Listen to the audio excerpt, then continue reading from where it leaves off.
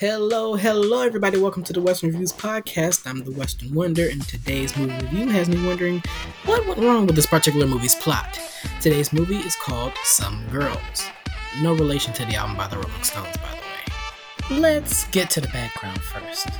The movie was directed by Michael Hoffman, who worked on films such as Soap Dish, One Fine Day, and The Midsummer's Night Dream.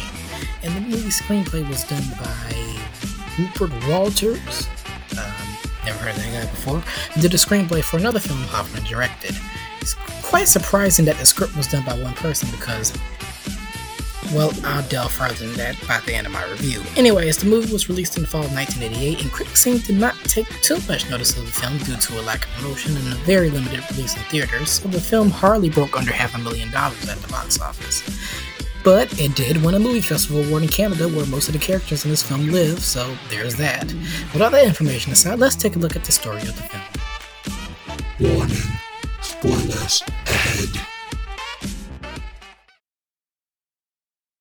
So the movie revolves around this young man named Michael, played by Patrick Dempsey before Grey's Anatomy and other projects.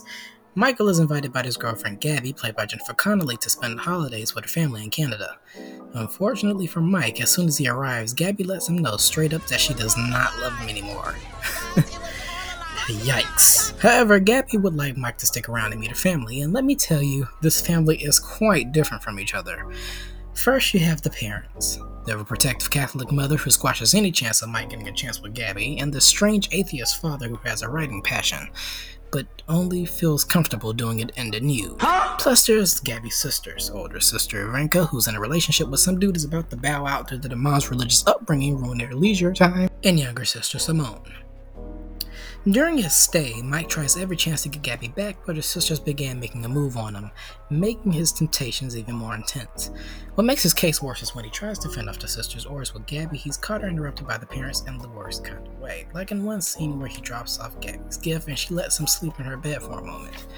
Or another where he begins to actually hook up with her later after her mother told them to back off of each other, mind you, and, well, it doesn't go very well. Eventually, Michael gets to meet the sister's granny. No, not the creepy kind of granny who wants to keep you captured, thankfully. But this granny is not mentally or physically healthy anymore, and in fact is dying due to her old age.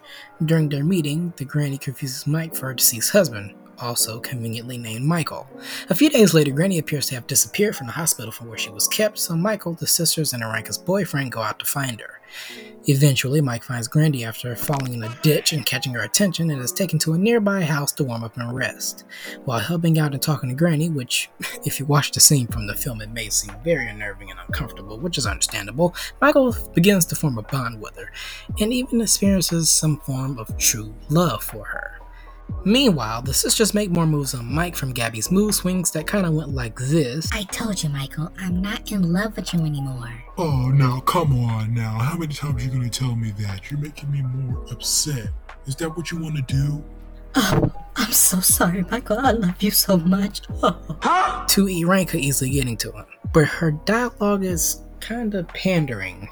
You know, when my father took me out to all those places where they had steaks and shrimp and all that good stuff, you know, he always would place me under his chin where I would fall asleep. Unfortunately for Mike, Granny's health fails and passes away the next day, but something about the scene as her heart stops beating is very interesting on how she leaves this world. In this scene, she's walking out of this empty house, closing all the window blinds and things, and it's actually pretty calming scenery.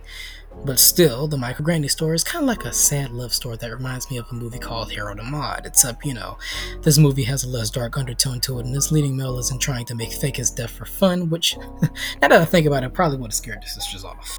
Granny's funeral happens soon after, and everyone is leaving out. But Ivanka has something to show Mike, which in essence was an excuse to hook up without those interfering, meddling parents around.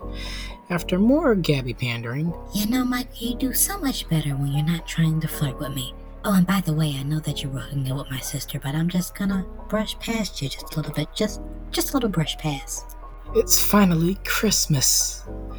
As everyone opens gifts, Michael goes out to visit Granny's grave, and apparently, if I'm getting this right, a young lady that's supposedly resembling Granny comes out and talks to him, asking if he knew her. At first, he's very dismissive of the question, but when the woman walks off, he confirms that he indeed knows her, and she gives him a kiss for reasons, and walks off.